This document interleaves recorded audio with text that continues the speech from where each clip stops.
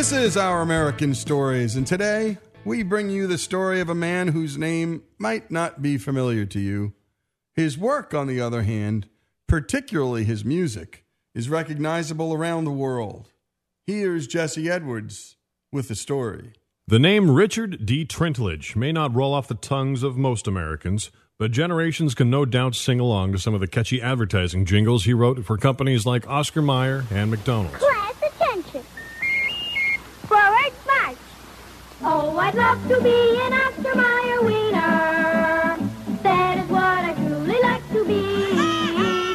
'Cause if I were an Oscar Mayer Weiner, everyone would be in love with me. Mr. Trentlage, who wrote a number of jingles that have the mental stickiness of flypaper, passed away on September 21st in Libertyville, Illinois, at the age of 87.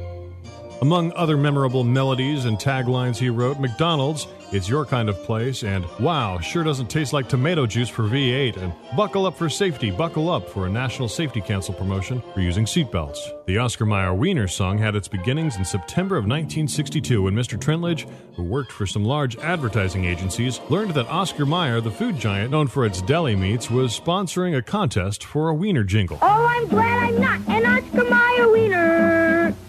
That is what I never want to be.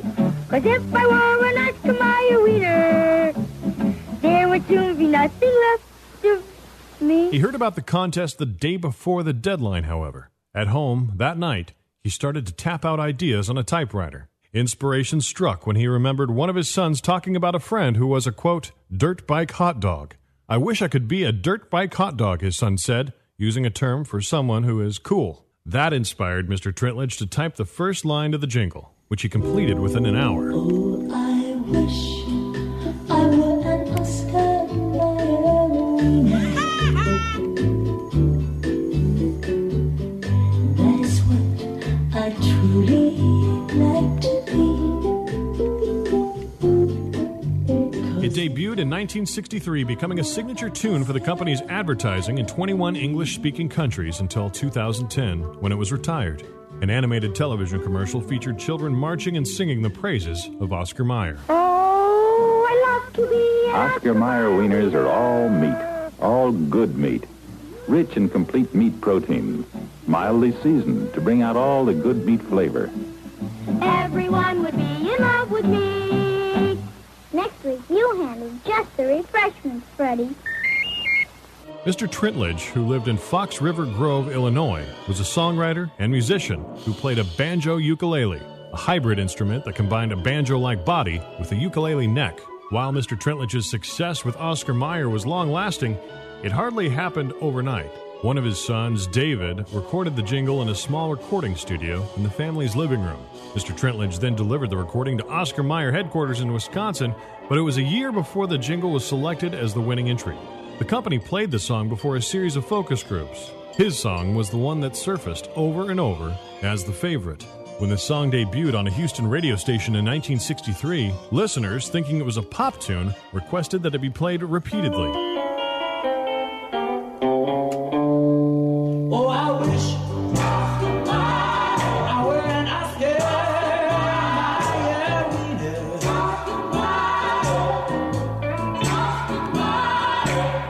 That is what I truly like to be. John H. Murphy II, a professor emeritus at the Stan Richards School of Advertising and Public Relations at the University of Texas in Austin, said the jingle was remarkable for its, quote, longevity and uncanny freshness, one of the greatest single accomplishments in advertising history. Everyone would be in love with me. I know that everyone would be in love with me. The song became a part of American culture, with airings on children's television shows like Captain Kangaroo, The Jetsons, and even on an episode of The Simpsons in the 1990s. Oh, I wish I were an Oscar Mayer Weiner. That is what I truly like to be. 'Cause if I were an Oscar Mayer Weiner, everyone would be in love with me.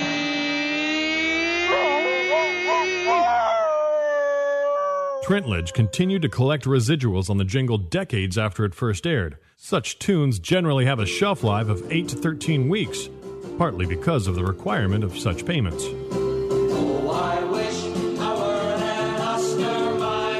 He was born December 27, 1928 in Chicago to Richard B. and Edna Trentlage. He discovered a passion for music early and began taking guitar lessons when he was 12. He began writing jingles as a senior in high school, according to his family. His first effort was on behalf of a fictional product, Modern Plastic Brooms.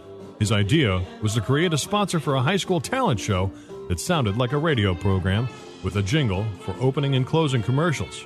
50 years after he was in high school, his classmates gathered at a reunion and sang his Modern Plastic Brooms jingle, a tribute to the staying power of his lyrics and melodies.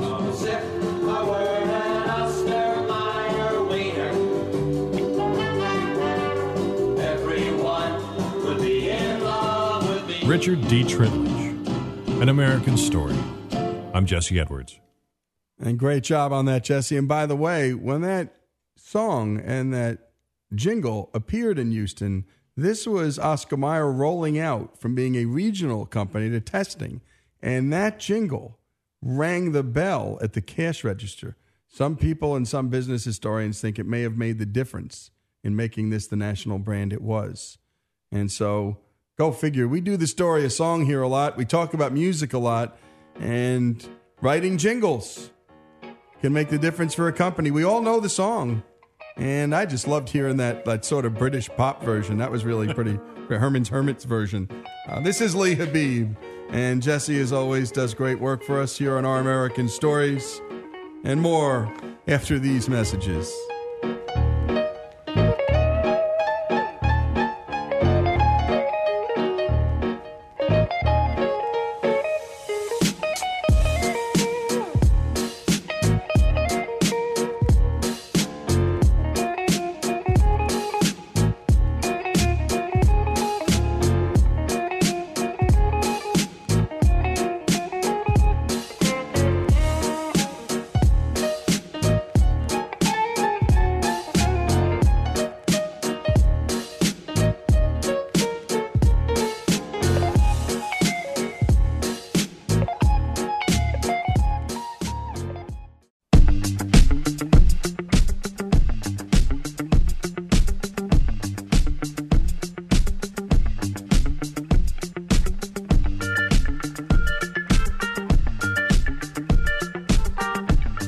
This is Lee Habib, and this is Our American Stories, and it's Classical Music Month. And so our own Alex Cortez is bringing us this American Dreamers story on a classical musician he recently read about in Amway co-founder Jay Van Andel's book, An Enterprising Life. Mstivlav Slava Rostropovich is his name. Let's take a listen.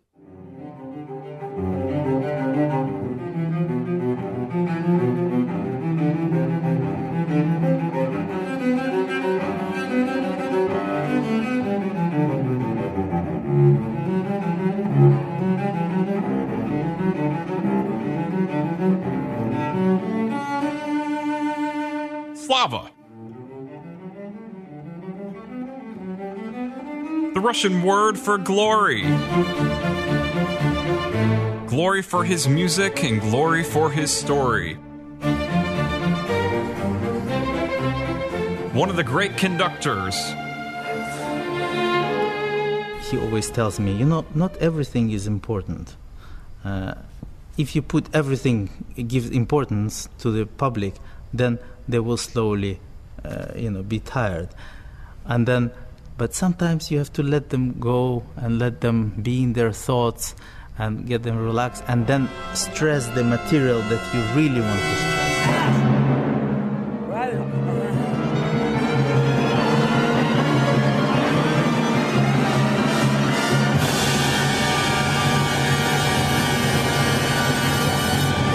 One of the great cellists.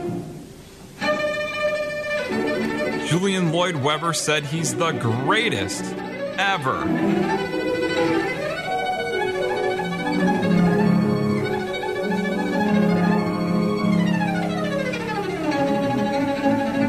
Here's one of the other all-time greats, Yo-Yo Ma.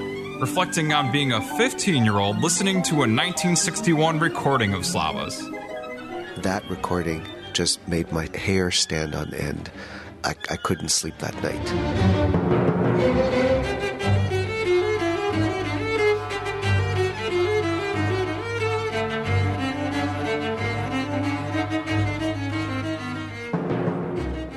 I think it was the combination of energy and to a player, a cellist, a fellow cellist, the impossibility of what he was doing on the instrument. Beyond physical ability, there was a kind of willpower that was so grand, and it is overwhelming. It's kind of a reality distortion. You enter into that, his sound world, or you see him in person, and something happens, and you fall under the spell.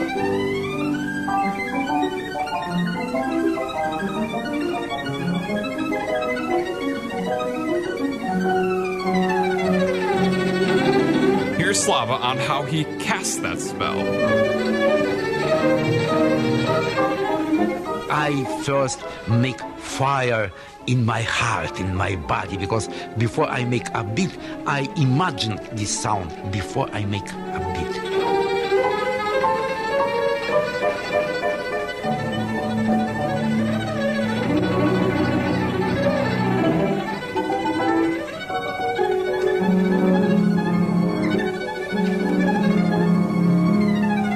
He's a funny guy, Slava, because he was physically very awkward. And he himself used to say, I real ugly guy. But his hands were the most beautiful hands I've ever seen. They were long, they were wide, they were gorgeous. They were something that a painter might have painted. And anything that had to do with his hands was gorgeous. A fellow Russian cellist said that these hands made the cello look and sound like a completely new instrument.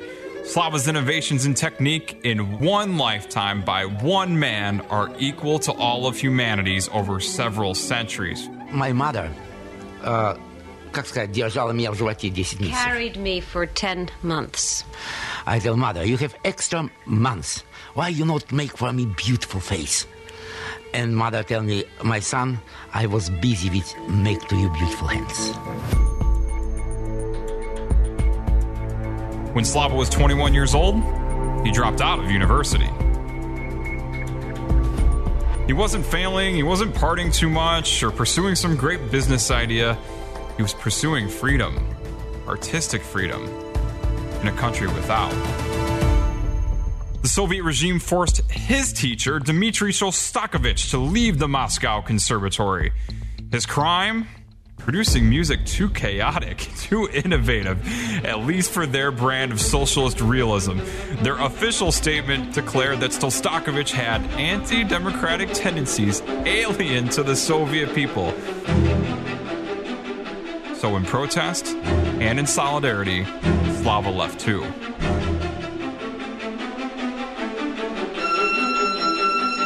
He was a nobody then, so it didn't catch the Soviets' attention, but he soon would, as a professional cellist and later as a conductor.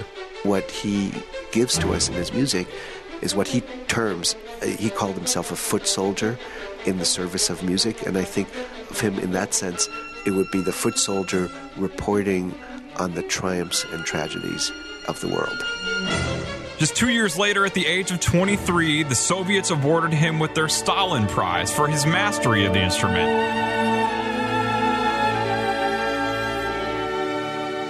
And would later receive their highest distinction in all of the land, being named the People's Artist of the Soviet Union. He was a public figure now, and this would be a problem. In this moment, government come back and just closed my mouth and tell, no, please not express something new.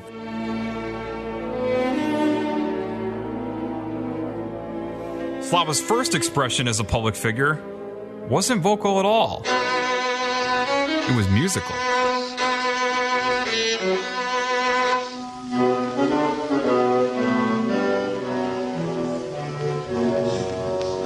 It was this composition, Czech composer Antonin Dvorak's Cello Concerto in B minor, and Slava decided to perform it in London. But not just on any day. On the same day the Soviets invaded Czechoslovakia to put an end to their democratic reforms. An invasion of 200,000 troops and 2,000 tanks. 72 people would die. As for Slava, to make sure his audience knew exactly what he was doing, after his performance, he stood up and proudly hoisted the Czech composer's score as a message of solidarity.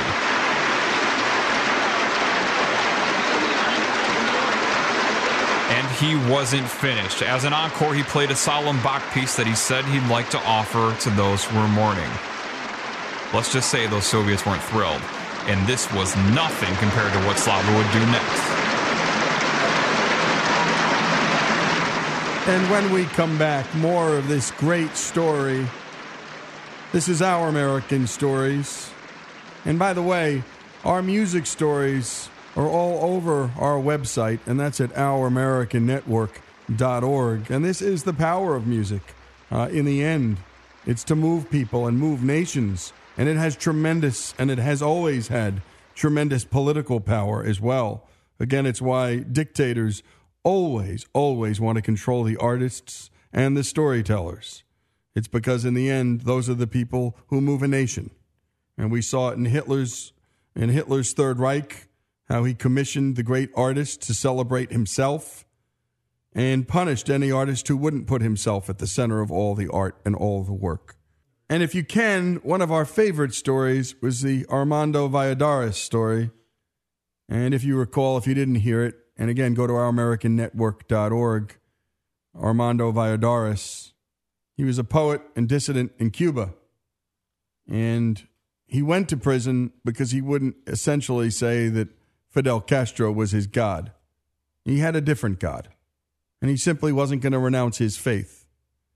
And he went into a prison camp and stayed there a very long time and wrote poetry in his own blood on the skin of an onion. And ultimately, and fairly recently, the Beckett Fund awarded him the Canterbury Medal and Prize. And that's always for religious freedom. And so very often the artist, the poet, the musician, and my goodness, I think some people would even call Martin Luther King an artist. I know Bono felt that way, enough so to write his favorite song about Martin Luther King, In the Name of Love, Pride. This is Lee Habib. This is Our American Stories. When we come back, more on the life of Slava Rostropovich. This is Our American Stories.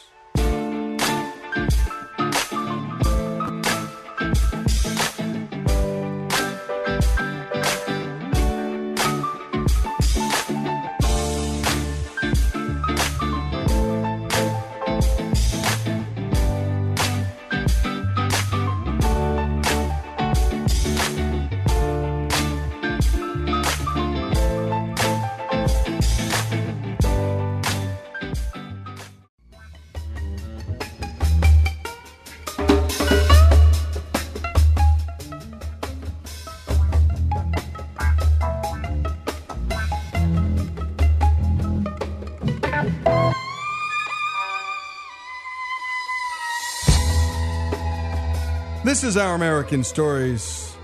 We now return to our American Dreamers feature on Mstivlav Slava Rostropovich. When we left off, Slava received the Soviet Union's highest honor, the People's Artist of the Soviet Union, for his mastery of the cello, a distinction that became problematic because it gave him fame.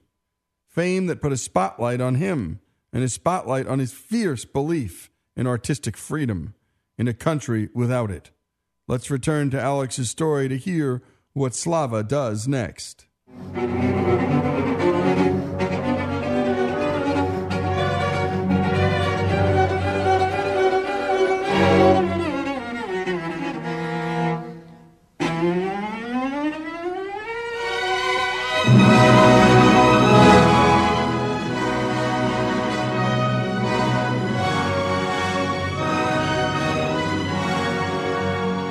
He penned an open letter to the state-run newspaper Pravda, directly attacking the state censorship of art. Explain to me, please, why in our literature and art, so often people absolutely incompetent in this field have the final word. There's the burn, and then came the meat of his message. Every man must have the right, fearlessly, to think independently and express his opinion about what he knows, what he has personally thought about and experienced, and not merely express with slightly different variations the opinion which has been inculcated in him. Let's just say they didn't run that letter, and this was all before Slava found this partner in crime.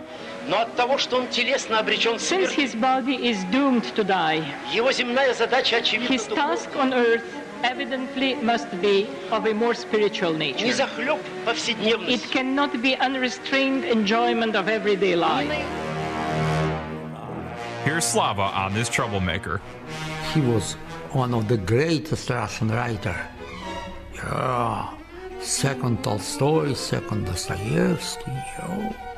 Yes. His name? Alexander Solzhenitsyn. A friend who was even more controversial than he was. And a friend without a home. Solzhenitsyn had served 8 years in a labor camp for privately criticizing Stalin and then was sent into exile for life. His fortunes turned around when the next Soviet leader, Nikita Khrushchev, exonerated him and even authorized his book exposing Stalin's prison labor system. One Day in the Life of Ivan Denisovich. The moment it hit the streets, it was gone in an instant. But then Khrushchev was removed, and along with it, any semblance of hope that Solzhenitsyn could publish future works. The Soviets declared him a non-person, and after they stole one of his manuscripts, he went into hiding. In 1970, Slava took him in, saying, "He was my friend. He had no place to go." That same year, Solzhenitsyn was awarded the Nobel Prize in Literature, but he could not personally receive it in Stockholm. He feared that he would not be let back into his home country. He was one of the only people willing to speak out, and speak out at the risk of his own life. In 1971, the KGB attempted to assassinate him with a biological agent, and they failed. And then in 1973 came his most famous work, a comprehensive look at the Russian prison system, the Gulag Archipelago, and it was the final straw. Solzhenitsyn banished from the Soviet Union. And Slava hosting Solzhenitsyn was the Soviets' last straw for him, too. Cancelled my tour in the West in May 74. I drove out from Russia alone, without my family. Why? Because Minister of Culture tell me I must go out. I will not utter one single lie in order to return, he said at the time. I would never see Russia and my friends again. The Soviets tried to make good on this. 4 years later, they formally stripped Slava of his citizenship. He was wounded very deeply and stood up to it. Here Slava is, speaking through a translator. Both myself and all my family remain Soviet citizens. Я хочу сказать, что я очень глубоко и искренне люблю свою родину и свой народ. And I'd also like to say that I love very deeply and very sincerely my country and my people. For Maestro, I'm sure it must have been incredibly difficult as a human being to suffer and not to be able to return to his homeland. And I think that made his art only more richer. I was born anew, Slava said at the time. I found a great deal more in music than I did when I lived in the Soviet Union. I re-examined everything, and I could see everything more vividly. All the composers, even Beethoven, came to mean more to me. And in 1977, Slava found his new place in the world, a place whose language he didn't know, Washington, D.C., as a celebrated music director and conductor of the National Symphony Orchestra.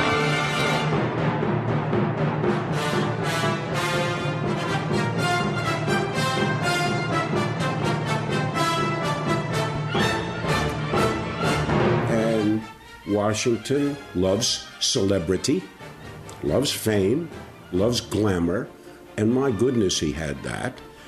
And I think both Washington and Slava loved the fact that this escapee from communism was going to head the orchestra in the capital of the United States. Before the break, I want to read a little bit from Amway co-founder Jay Van Andel's book, An Enterprising Life, where Alex first read about Slava Rostropovich. In 1982, as Amway was preparing to enter the European market, they decided to sponsor Slava's month-long tour of the continent with the National Symphony Orchestra. And here's what Jay wrote about Slava and why they did it. Quote, "Only in a free society can artistic talent like Slava's come to fruition and enrich the lives of each individual. A free enterprise economy can generate such that people can afford to buy the work of actors, artists, musicians. Talented people who cannot find enough buyers for their work will find in a free economy philanthropically minded individuals to support their work. Socialism keeps everyone, except the political elites, at such a low standard of living that they cannot afford to support artists. By supporting the National Symphony Orchestra, Amway was acting in its role as an ambassador for free enterprise. We hope that everyone who sat in a European auditorium to hear the orchestra noted two things. First, Slava, an example of a man once oppressed by statism and now set free to use his abilities to the fullest. Second, funds made possible by the American free enterprise system working to promote those cultural events that make human existence more enjoyable. Mission accomplished. Amway has more than 250,000 distributors in Europe today, spinning this virtual cycle of free enterprise all over again. And when we come back, the final chapter in this story of the life of Slava Rostropovich, here on Our American Stories.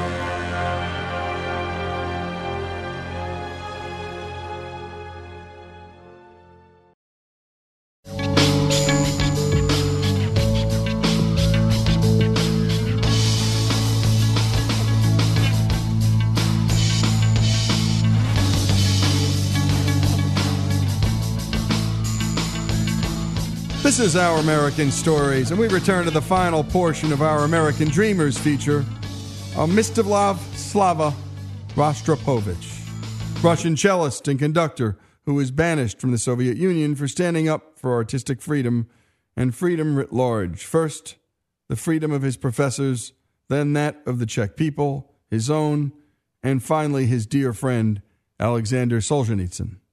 When we left off, Slava found freedom in the United States of America, and artistic freedom as the musical director and conductor of the National Symphony Orchestra.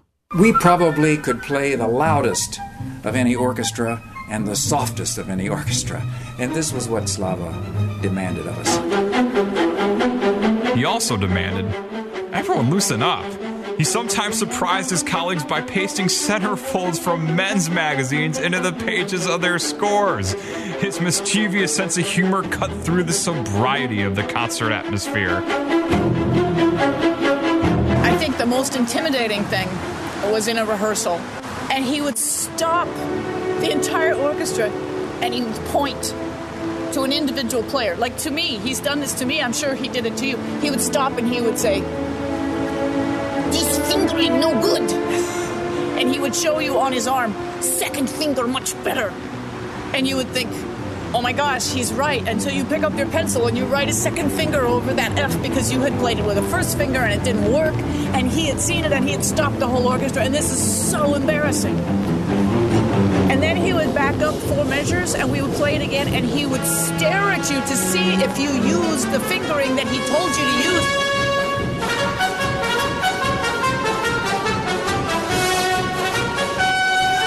I've met probably 10,000 or 15,000 people who claim to be students of Slava.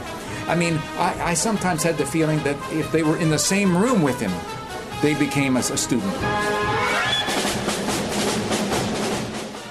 He was able to express what he needed to with his body language, with his facial expressions. He wanted it to be devastating. Fredericky, when you come in first movement of Tchaikovsky's 6, after quiet bass clarinet, 6 women in front row must die of heart attack. He was trying to get across, you know, he just couldn't get it across. And finally he said to the upper string, he says, "You must play this like you have fork in brain." That got the point, just the image of that, like, got the point across. And immediately it was there. Like one time he said he wanted the cymbal to sound like every glass in Washington, D.C. was breaking at the same time. Every water glass, you know. He was maybe over the top, but he got his point across. And ultimately, the musical impact was there.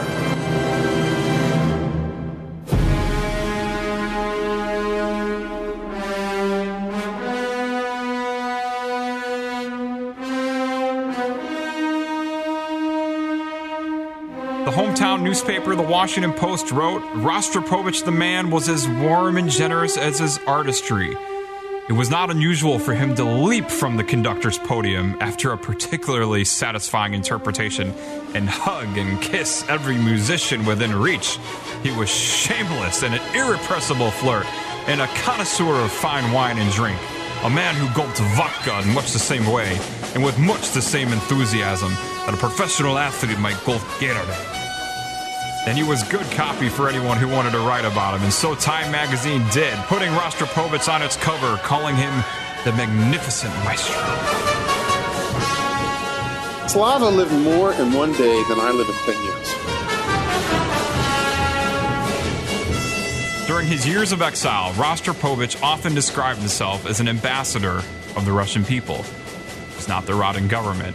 And so when new Soviet President Mikhail Gorbachev pursued democratic reforms, Slava was there to welcome him, joining President Ronald Reagan at a White House meeting in 1987. And then in 1989, this happened. I'm Peter Jennings in New York just a short while ago. Astonishing news from East Germany, where the East German authorities have said, in essence, that the Berlin Wall doesn't mean anything anymore.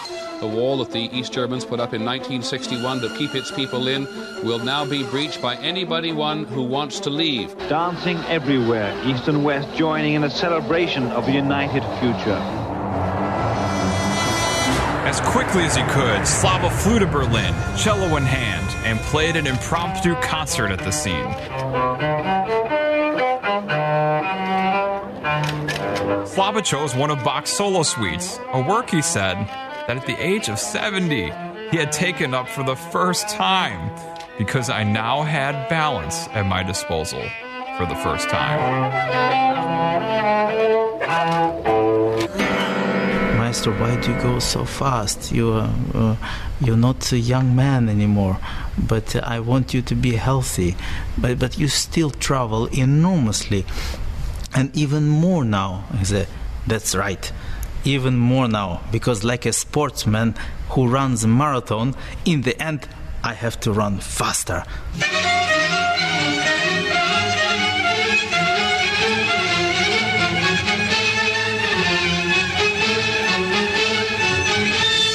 Only a few months later, Slava's citizenship was restored. And he wasted no time. The very next month, he took the National Symphony Orchestra to Moscow and Leningrad, now St. Petersburg.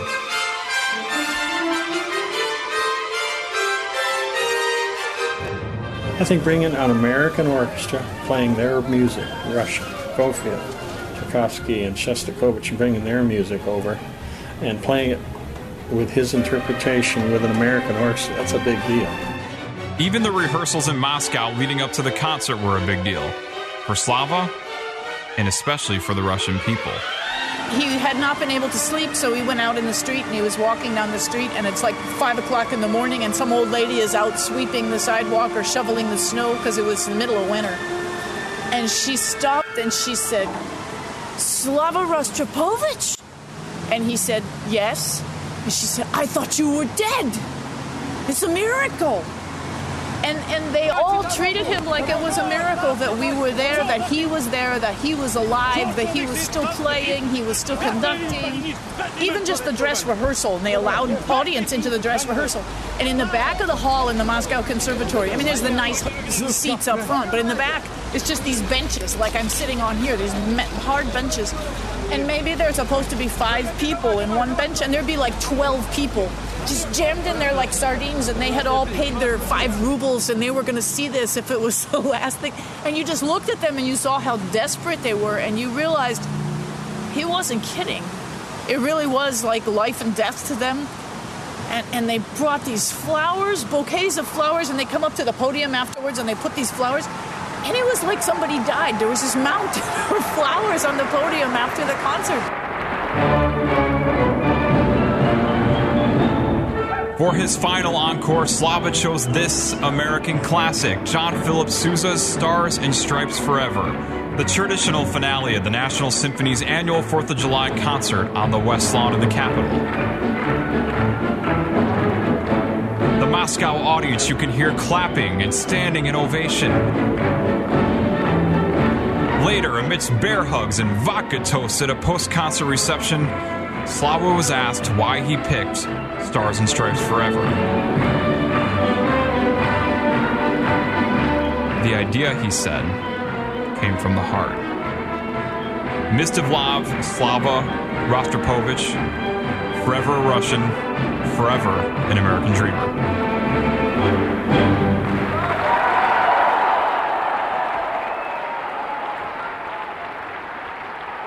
And what a great piece.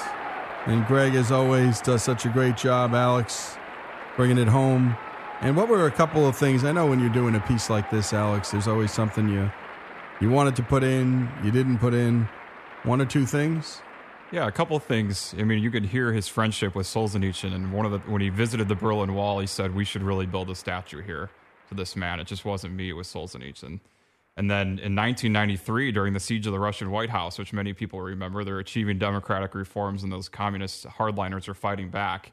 Slava happened to be in Russia touring again with the National Symphony, and he planned to give a free concert in Red Square. And it was originally just planned as a gesture to music lovers who couldn't fit in those smaller indoor concerts. But because of what was going on, there was 100,000 people there at that concert. To see a classical music concert. And Slava said of it, "Russians need to be reminded that at times like this, they are a great people. Events disrupt things a little sometimes, but listening to this music is a reminder that there's a great nation here." Well, what a great story. And go to ouramericannetwork.org, grab this, share it with friends, by the way. You know, as we're hearing a lot about what folks think about America and the American flag, I always love asking immigrants what they think. Russians, Ethiopians, Nigerians, from all over the world. We heard Frank Capra, of course, on July 4th and what he thought, Italian immigrants. And you don't hear much, well, let's just say there's not a lot of protest theology around those folks because they've lived somewhere else and they know what it's like to live under dictatorial powers. This is Lee Habib This is Our American Stories. I don't know what to say. Slava. That's it. His life story. And I just love that kind of storytelling. Thanks so much, guys, for all you do. And gals, because Faith has joined our team. More after these messages.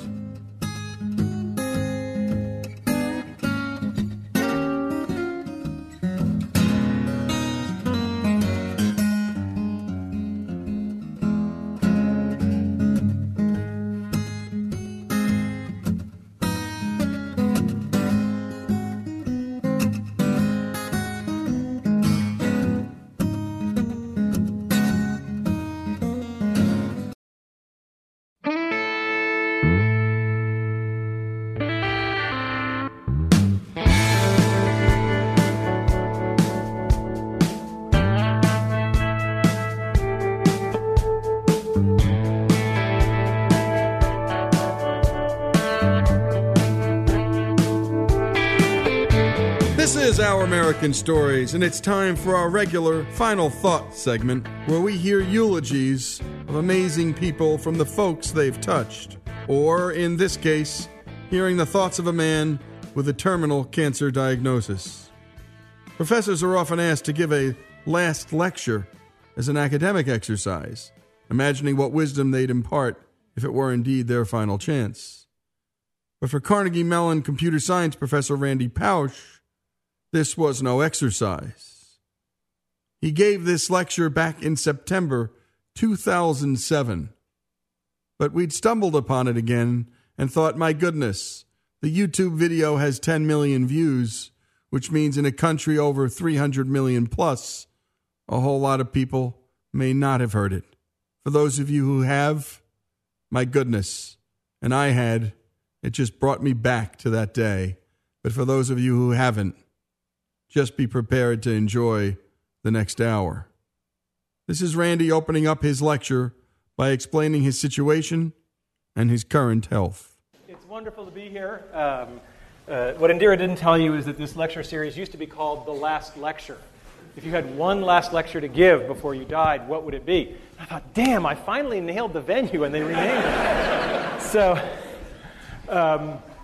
in case there's anybody who wandered in and doesn't know the backstory, my dad always taught me when there's an elephant in the room, introduce them. If you look at my CAT scans, there are approximately 10 tumors in my liver, and the doctors told me 3 to 6 months of good health left. That was a month ago, so you can do the math. I have some of the best doctors in the world. So that is what it is. We can't change it, and we just have to decide how we're going to respond to that. We cannot change the cards we are dealt, just how we play the hand. If I don't seem as depressed or morose as I should be, sorry to disappoint you. And I assure you, I am not in denial. It's not like I'm not aware of what's going on. My family, my 3 kids, my wife, we just decamped. We bought a lovely house in Chesapeake, Virginia, near Norfolk, and we're doing that because that's a better place for the family to be down the road. And the other thing is I am in phenomenally good health right now. I mean, it's the greatest thing of cognitive dissonance you will ever see is the fact that I am in really good shape. In fact, I'm in better shape than most of you. And with that, he dropped to the floor and did push-ups, even throwing in a few one-handed ones. Randy had a very specific message to tell the people listening to this lecture. So what is today's talk about then? It's about my childhood dreams and how I've achieved them. I've been very fortunate that way. How I believe I've been able to enable the dreams of others. And to some degree, lessons learned. I'm a professor. There should be some lessons learned. And how you can use the stuff you hear today to achieve your dreams or enable the dreams of others. And as you get older, you may find that enabling the dreams of others thing is even more fun. So what were my childhood dreams? Well, I had a really good childhood. I mean, no kidding around. I was going back through the family archives, and what was really amazing was I couldn't find any pictures of me as a kid where I wasn't smiling, right? And that was just a very gratifying thing. There was our dog, right? Aw, thank you. And there I actually have a picture of me dreaming. Right? And I did a lot of that, There's a lot of wake-ups, It was an easy time to dream. I was born in 1960, right? When you're 8 or 9 years old and you look at the TV set and men are landing on the moon, anything is possible. And that's something we should not lose sight of, is that the inspiration and the permission to dream is huge. So what were my childhood dreams? You may not agree with this list, but I was there. Being in zero gravity, playing in the National Football League, authoring an article in the World Book Encyclopedia. I guess you can tell the nerds early. Being Captain Kirk. Anybody here have that childhood dream? Not at CMU, no. I wanted to become one of the guys who won the big stuffed animals in the amusement park, and I wanted to be an Imagineer with Disney. Not bad. It was in his pursuit of one of those dreams that Randy learned some of his most important lessons. My dream was to play in the National Football League. And most of you don't know that I actually... No. No, I did not make it to the National Football League. But I probably got more from that dream and not accomplishing it than I got from any of the ones that I did accomplish. I had a coach. I signed up when I was 9 years old. I was the smallest kid in the league by far. And I had a coach, Jim Graham, who was 6'4". He had played linebacker at Penn State. He was just this hulk of a guy, and he was old school. Okay, I mean really old school. Like he thought the forward pass was a trick play. And he showed up for practice the first day, and this big hulking guy. We were all scared to death of him, and he hadn't brought any footballs. How are we going to have practice without any footballs? And one of the other kids said, "Excuse me, Coach, but there's no football." And Coach Graham said, "Right. How many men are on a football field at a time?" So he said, 11 on a team, 22. And Coach Graham said, "All right, and how many people are touching the football at any given time?" "Well, one of them." And he said, "Right, so we're going to work on what those other 21 guys are doing." And that's a really good story because it's all about fundamentals. Fundamentals, fundamentals, fundamentals. You've got to get the fundamentals down because otherwise the fancy stuff isn't going to work. And the other Jim Graham story I have is there was one practice where he just rode me, all practice. Just, you're doing this wrong, go back and do it again, you owe me, you're doing push-ups after practice. And when it was all over, one of the other assistant coaches came over and said, "Yeah, Coach Graham rode you pretty hard, didn't he?" I said, "Yeah." He said, "That's a good thing." He said, "When you're screwing up and nobody's saying anything to you anymore, that means they gave up." And that's a lesson that stuck with me my whole life, is that when you see yourself doing something badly and nobody's bothering to tell you anymore, that's a very bad place to be. Your critics are your ones telling you they still love you and care. Yeah, I mean, what do you get the word disciple from? And discipline. And think about those two words. And that's love in the end. And Randy's going to have so much more to share as we continue this hour. This is Lee Habib. This is Our American Stories. Randy Pausch's last lecture when we come back.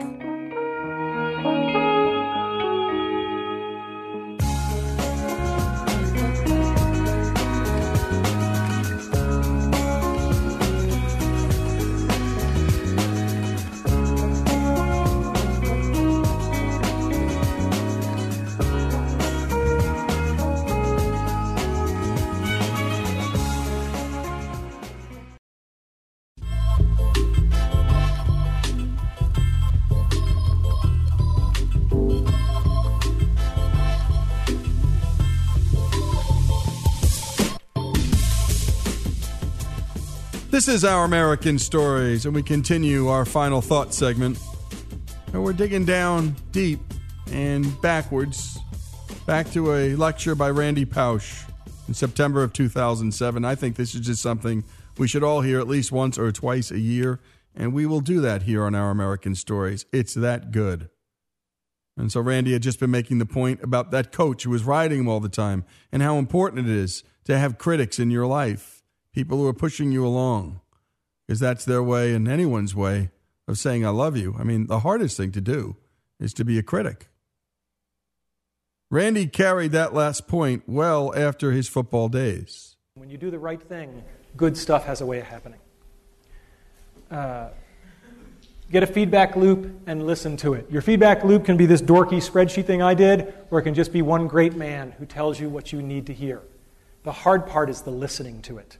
Anybody can get chewed out, right? It's the rare person who says, oh my God, you're right, as opposed to, no, wait, the real reason is, right? We've all heard that. When people give you feedback, cherish it and use it. Randy went on to talk about the importance of mentors and the specific man who helped motivate him. And he even pointed out some of his character flaws. Other people who help us besides our parents, our teachers, our mentors, our friends, our colleagues. God, what is there to say about Andy Van Dam? When I was a freshman at Brown, he was on leave. And all I heard about was this Andy Van Dam. He was like a mythical creature, like a centaur, but like a really pissed off centaur. And everybody was like really sad that he was gone, but kind of more relaxed. And I found out why, because I started working for Andy. I was a teaching assistant for him as a sophomore, and I was quite an arrogant young man.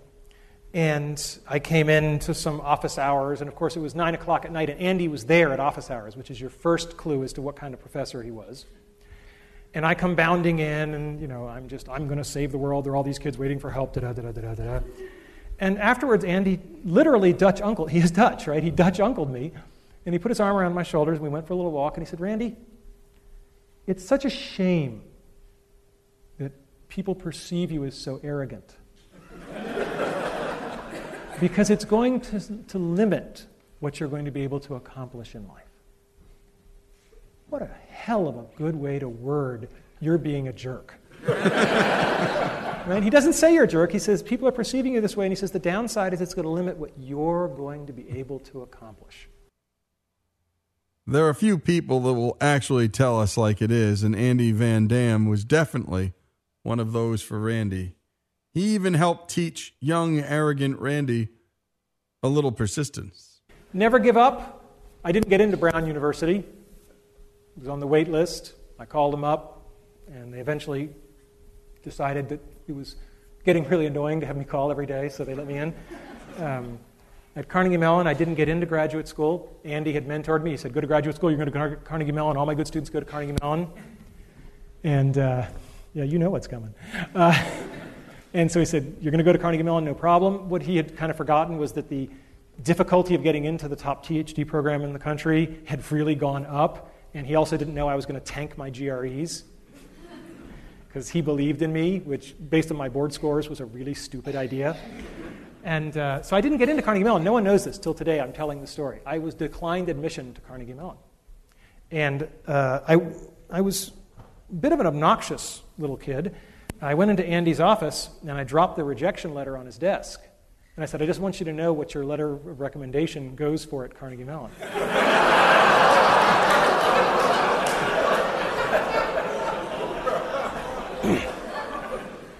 And before the letter had hit his desk, his hand was on the phone, and he said, I will fix this. Remember, brick walls let us show our dedication. They are there to separate us from the people who don't really want to achieve their childhood dreams.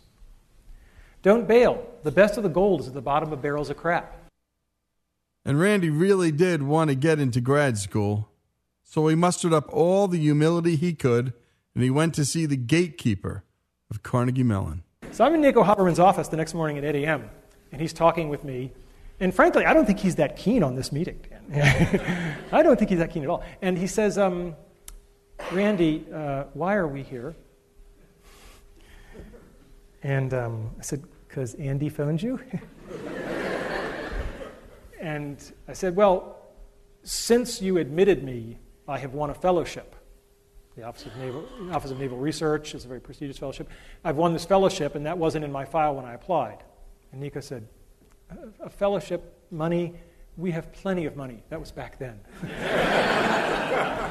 And he said, we have plenty of money. Why do you think having a fellowship makes any difference to us? And he looked at me. There are moments that change your life. And 10 years later, if you know, in retrospect, it was one of those moments, you're blessed.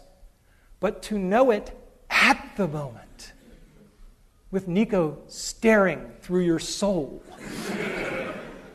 And I said, I didn't mean to imply anything about the money. It's just that it was an honor. There were only 15 given nationwide. And I did think it was an honor that would be something that would be meritorious. And I apologize if that was presumptuous. Randy got into grad school and achieved many of his childhood dreams. This all came to a screeching halt when he found out that he had pancreatic cancer. His response was what you might expect from an engineer. And he said, Randy, there's a mass on your pancreas. And he said, and it's not fair. Don't think it's unfair. We all stand on the dartboard, and a very small percentage of us are going to catch the dart labeled pancreatic cancer. And I was unlucky, but it wasn't unfair. Pancreatic cancer is pretty much the most fatal cancer of all. It is ruthless. It is brutal. Very few people beat it. His terminal cancer diagnosis had not changed his approach to life or family. He says, quote, I am maintaining my clear-eyed sense of the inevitable. I'm living like I'm dying. But at the same time, I'm very much living like I'm still living. Here is Randy and his wife, Jay, finding joy in the normal. If there was anything I wanted to do that badly, I should have already done it. The little moments of joy that we have around the house, that's my bucket list. It's how many of those moments can we have? Where we are together and we're holding hands, or we're reading the paper and debating what's going on. And those are gems that I hold on to. Randy loved his wife and even said in an interview that his life couldn't be made into a movie because no Hollywood actress was pretty enough to play his wife. This is Jay taking Diane Sawyer to the moment when she first learned her husband would soon die. I was sitting on the floor when I took that phone call. And was it a slow, incremental kind of realization that it... No. I think by the time I got off the phone, Randy told me he was going to die. So there were many nights that we would go to bed, roll over and hug each other and cry. And this went on for several days before we finally said, we have to be able to function. I felt like I had to get through the day without crying. I felt like I had to be able to look at him playing with the kids and not cry. What are we making, Logan? We're making a snowman. You hear that voice that comes in and says, it could be the last time they're playing in the snow together, and I just have to shut it off. Like Randy, Jay came to terms with a devastating diagnosis. For better, for worse, it is what it is, and I can't change the fact that Randy has cancer. I can't make those tumors go away, no matter how much I would want to. So it is what it is, and I have to live with that. And in order to do so, I accept the circumstances. I accept the conditions upon which we are living. I do. And I am at peace with that. Don't like it, but I accept it. Don't like it, but I accept it. And when we come back, we're going to continue with the story of Randy Pausch, his wife, his family, and a story of how a husband, a father, and a family dealt with a terminal illness. This is our final thought segment. We love doing these segments. We're hearing back from you that you love them too. Go to ouramericannetwork.org and listen to them and get in touch with us. Post yours. Randy Pausch wasn't a famous man. Ultimately, his sharing of his life and his struggle made him such. And so if you can, or if you're inclined, 844-627-8255. Leave your story. A eulogy of a loved one, or if you know somebody who is in the process of dying or near death, or if you are yourself. Again, 844-627-8255. This is Our American Stories. More with Randy Pausch. And final thoughts after these messages.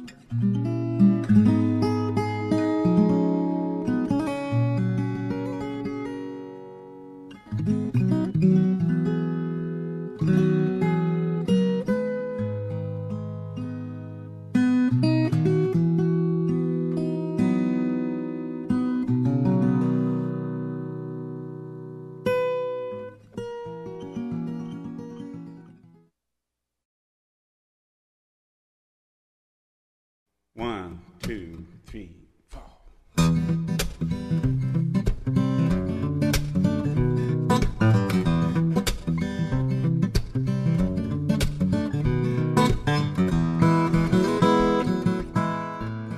And we're continuing with the story of Randy Pausch, the story of how a husband, a father, and a family dealt and struggled with, and in the end came to grips with a terminal illness. It would be easy for someone like Randy with months to live to wallow in self-pity, but his focus was not on himself. Here's how he thought about his kids growing up without a dad. Sadness that comes when I think about my kids, and it's not so much I won't get the experience of being a dad. I mean, that's sad, but the really strong emotions for me are they won't have me for them. And that's where it's okay for me to say that's not fair. The metaphor I've used is somebody's going to push my family off a cliff pretty soon, and I won't be there to catch them, and that breaks my heart. But I have some time to sew some nets to cushion the fall, and that seemed like the best and highest use of my time. So I can curl up in a ball and cry, or I can get to work on the nets.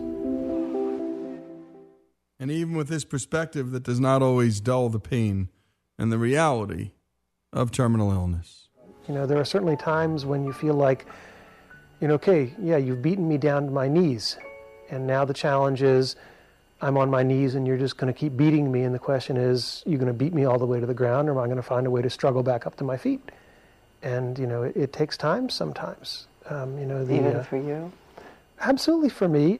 There's certainly times when I cry. I like to cry in the shower. I think for the same reason that people sing in the shower is that you think nobody, it's your own little private space. It's also heartbreaking, but the tragedy is not what Randy wants us to focus on. And so we return to that speech. And here is a dying man teaching all of us how to live. We've talked about my dreams. We've talked about helping other people enable their dreams. Somewhere along the way, there's got to be some aspect of what lets you get to achieve your dreams. First one is the role of parents, mentors, and students. I was blessed to have been born to two incredible people. This is my mother on her 70th birthday. I am back here. I have just been lapped. This is my dad riding a roller coaster on his 80th birthday. And he points out that, he's not only brave, he's talented because he did win that big bear the same day. My dad was so full of life. Anything with him was an adventure. I don't know what's in that bag, but I know it's cool. My dad dressed up as Santa Claus, but he also did very, very significant things to help lots of people. This is a dormitory in Thailand that my mom and dad underwrote, and every year about 30 students get to go to school who wouldn't have otherwise. This is something my wife and I have also been involved in heavily, and these are the kind of things that I think everybody ought to be doing, helping others. But the best story I have about my dad is, unfortunately, my dad passed away a little over a year ago, and when we were going through his things, he had fought in World War II in the Battle of the Bulge, and when we were going through his things, we found out he had been awarded the Bronze Star for Valor. My mom didn't know it. In 50 years of marriage, it had just never come up. My mom. Mothers are people who love you even when you pull their hair. And I have two great mom stories. When I was here studying to get my PhD, and I was taking something called the theory qualifier, which I can definitively say is the second worst thing in my life after chemotherapy. And I was complaining to my mother about how hard this test was and how awful it was. And she just leaned over and she patted me on the arm and she said, "We know how you feel, honey. And remember, when your father was your age, he was fighting the Germans."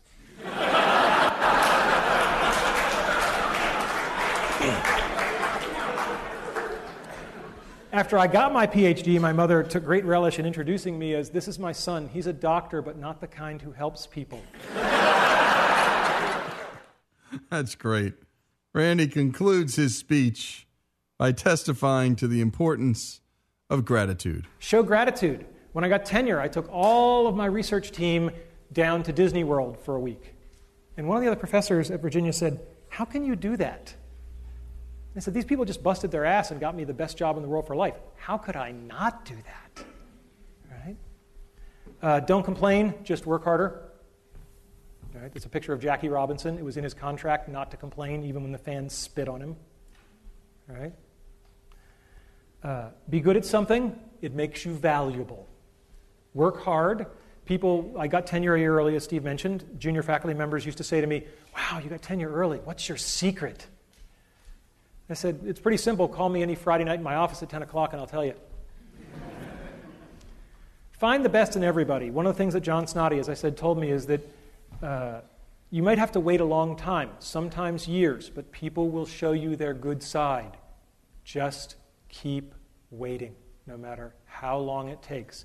No one is all evil. Everybody has a good side. Just keep waiting. It will come out. And be prepared. Luck is truly where preparation meets opportunity. So today's talk was about my childhood dreams, enabling the dreams of others, and some lessons learned. But did you figure out the head fake? It's not about how to achieve your dreams. It's about how to lead your life. If you lead your life the right way, the karma will take care of itself. The dreams will come to you. Have you figured out the second head fake? Talk's not for you. It's for my kids. And that's what it was all about, being there for Dylan, Logan, and Chloe, even though he couldn't be there. And Randy said, quote, kids more than anything else need to know their parents love them. Their parents don't have to be alive for that to happen. I mean, there's so many things that I want to say to my family. For the kids, it's important that you guys know that I never gave up, and you guys need to know how much I love you, and how much it saddens me to know that I won't be there. But you need to know that even though I'm not there with you in the moment, that doesn't mean I don't love you. And that doesn't mean that wherever I am, that I'm not looking and watching. And I suspect being incredibly proud.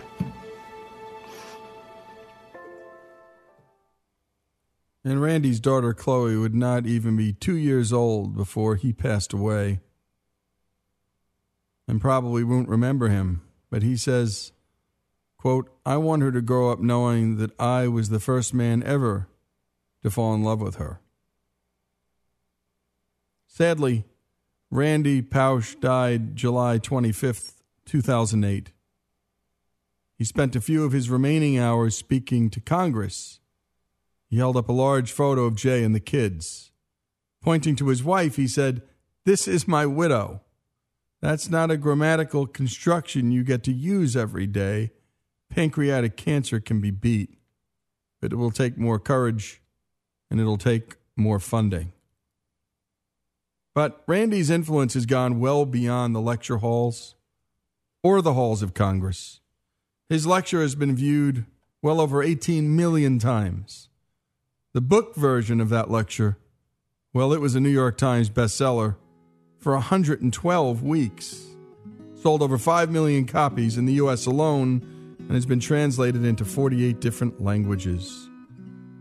And we'd love to hear your final thought stories. And we want you to hear your final thought stories because we'll just package them and push them right back out. Give us a call at 844-627-8255. Record your 2 to 7 minute story. Leave us your information. If you need us to help you record it, we'll do that too. 844-627-8255. This is Our American Stories. Randy Pausch. Final thoughts.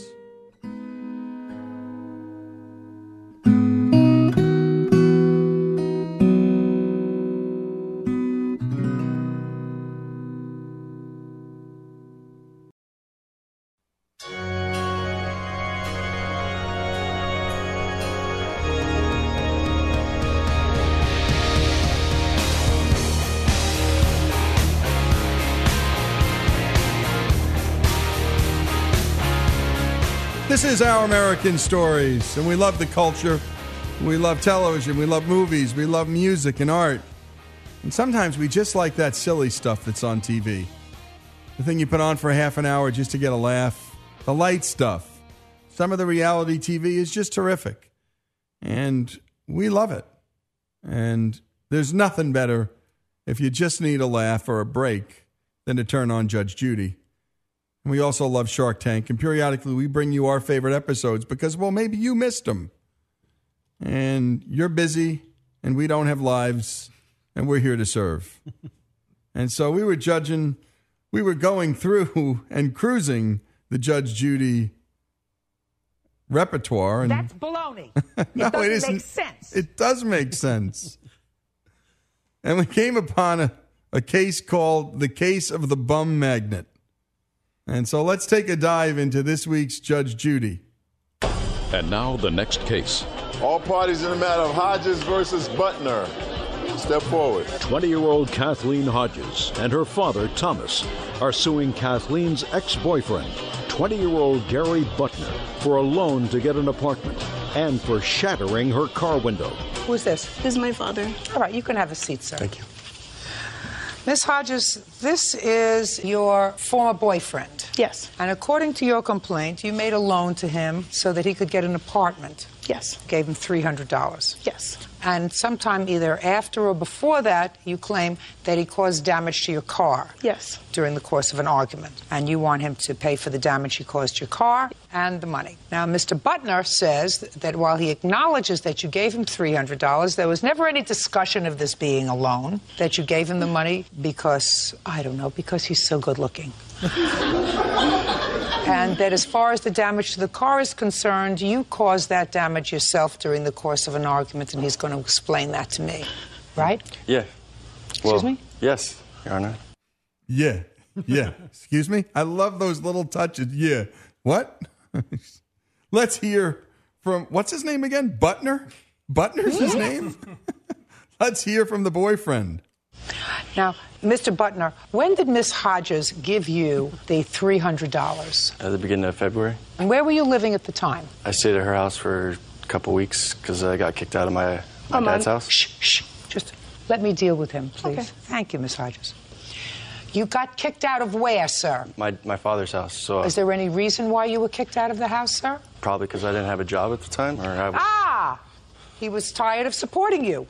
Yeah, And why didn't you have a job? because I got laid off and I wasn't working at the time. For how long were you laid off? 6 months. 6 months? Yeah. Try yes. Yes. What kind of work had you been doing? Construction. And how long were you doing construction work before you got laid off? Just a couple months before that, so like So 8 you worked months. for a couple of months. And then you got laid off, and you were laid off for 6 months. Yeah. Yes. Yes, See ma'am. how easy that is, Mr. Butner? See what a fast learner you are? You could have gotten a job in that 6 month period. Look how fast you learned how to say yeah, yes, Yeah. yes, right? This is why everybody loves Judge Judy. She's calling him out on his BS. And she's about to probably turn the tables. I don't know the case yet, but she gets mad at the women who support these so-called bums too. But right now she's focused on, well, appellant number one, the bum. And let's go back to the boyfriend to find out more about his unemployed lifestyle. Now, prior to the 2 months that you were working construction, Mr. Butner, what were you doing? Nothing. I was just laying around, being A lazy. prize. And your father got tired of looking Yes. at you laying around, so he threw you out. And where did you go, Mr. Butner? Her father offered for me to stay over there. You didn't just go over there and show up there. You must have called. Yes. So what did you tell her? Told her that I got kicked out of my house. And then you went to your father? No, my dad heard about what happened and he offered. And how long had he been your boyfriend before he moved in February? Probably about 5 months. So all the time that you were with him, Miss Hodges, he wasn't working. Right. Wow. Well, you know what's about to happen, right? I mean, if you've seen Judge Judy, you know where this table is going to get turned and which way the cannon fire is going to go. Judge Judy now asks the girlfriend about herself. What do you do? I am a behavioral therapist for children with disabilities and a softball coach. And what kind of educational background do you have? I'm getting my AA right now, heading for BA and Masters. Graduated high school with honors, have been taking college classes since I was in 9th grade. What about Mr. Butner? He's technically in the 10th grade. I know. Why in the world would you invite him to live in your house, sir? I wouldn't let a dog starve, Your Honor. No? No, I don't leave dogs on the street. Mr. Hodges, come and stand up here. I'm going to say something to you, sir. Oh, boy, here it comes. Let's find out what Judge Judy has to say to the girlfriend's dad. What I don't understand, Mr. Hodges, is I have children. And if I had a lovely-looking, intelligent daughter who was a professional person, off on the right track, who had hitched her wagon to a loser, I would have to be on some sort of psychedelic trip before I would invite him to my house after his own father threw him out. I would have to say to myself, I wouldn't let a dog live on the street. I wouldn't let a dog live on the street either, Mr. Hodges. Him I would leave on the street. Well, technically he was on the street. He was living in my motorhome. Now you can sit down. I got it off my chest. Right. Judge Judy returns to the girlfriend and the money situation. Now, would you tell me how come it came about, please, that you gave him $300? Because he didn't have a job and he needed somewhere to live, so I figured I would be a nice girlfriend and loan him the $300 to help him pay his deposit and his first month's rent. Because there was no one else to help him with money. His mom wouldn't help him with money. His dad wouldn't help him with money. His sister wouldn't help him with money. No one but me would help him with money. So I gave it to him. Miss Hodges, did you ever go to the movies with Mr. Butner in the 5 months that you were with him? Yes. Who paid? A couple times him, mostly me. Well, how could he pay? He had no job, unless he sells dope.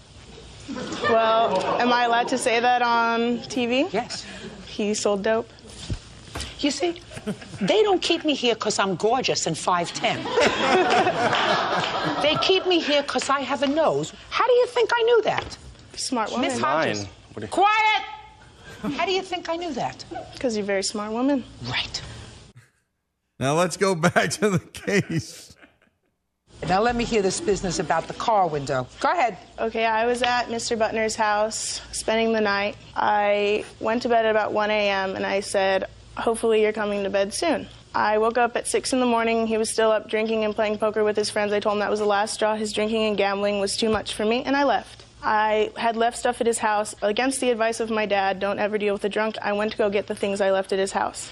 To keep me from leaving his house, Mr. Butner grabbed my window from the top and pulled it, and it shattered. I got out of the car, I looked at my car, and I said, you better give me this money right now. He said, oh, don't worry, I'll give you the money. You know, at this point, he's crying for me to take him back, all this stuff, blah, blah, blah. And it was how much to fix the car? $139. All right, Mr. Butner, let me hear your version of these events. I was leaning on the window, and then she took off, which caused the window to shatter. Quiet.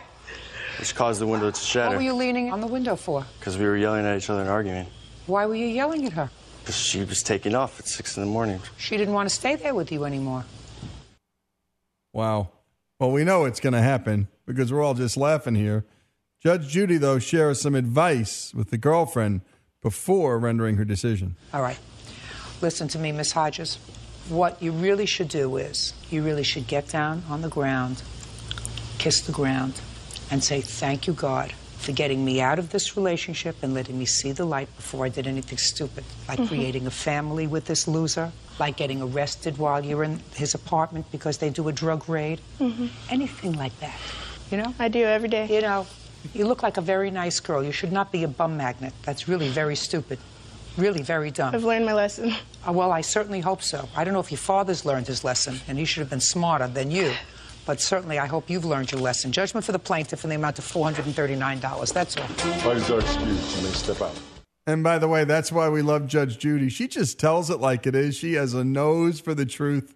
When she said the drugs and the selling pot, we all knew it. We were laughing. Outrageous. And that's why she gets the ratings, folks. And by the way, you know, we talk about the social state, the welfare state, personal responsibility. I would bet, what do you think, Jesse? 1 in 3, Greg, 1 in 3, 1 in 4 of these cases involve somebody who's just doing nothing, at least? At least. Doing nothing. Yes! Yes, bums. That's what they used to be called. I love Judge Judy because she uses the word. She's not afraid to say, don't be a bum magnet. Yeah, even if she's on your side, it doesn't mean you're not going to get it from her. No way. No way. And she'll rule on the law, but she's going to say, hey, you're the reason. You know, it's your fault too. Yeah. Good stuff. And, you know, folks, if you have your favorite Judge Judy, let us know. Give us a heads up. You know, we watch it as often as we can, but we have jobs too. And it's on every day, twice a day. And it should be, because it's the #1 rated show in television during the day. And she is now the official highest paid person in television. All of television. I will kill you. Oh, I shouldn't have said that? Oh, that was just between us? You can't dance fast enough for me. Do you understand? Oh, yes, I can. I have a wife, a mother-in-law, and a daughter. No. Yes. Believe me. And we got to stop this now because we got to go to a break. This is Lee Habib, and this is Our American Stories. As always, our Judge Judy segments brought to us by Greg Hengler. There is no excuse for that.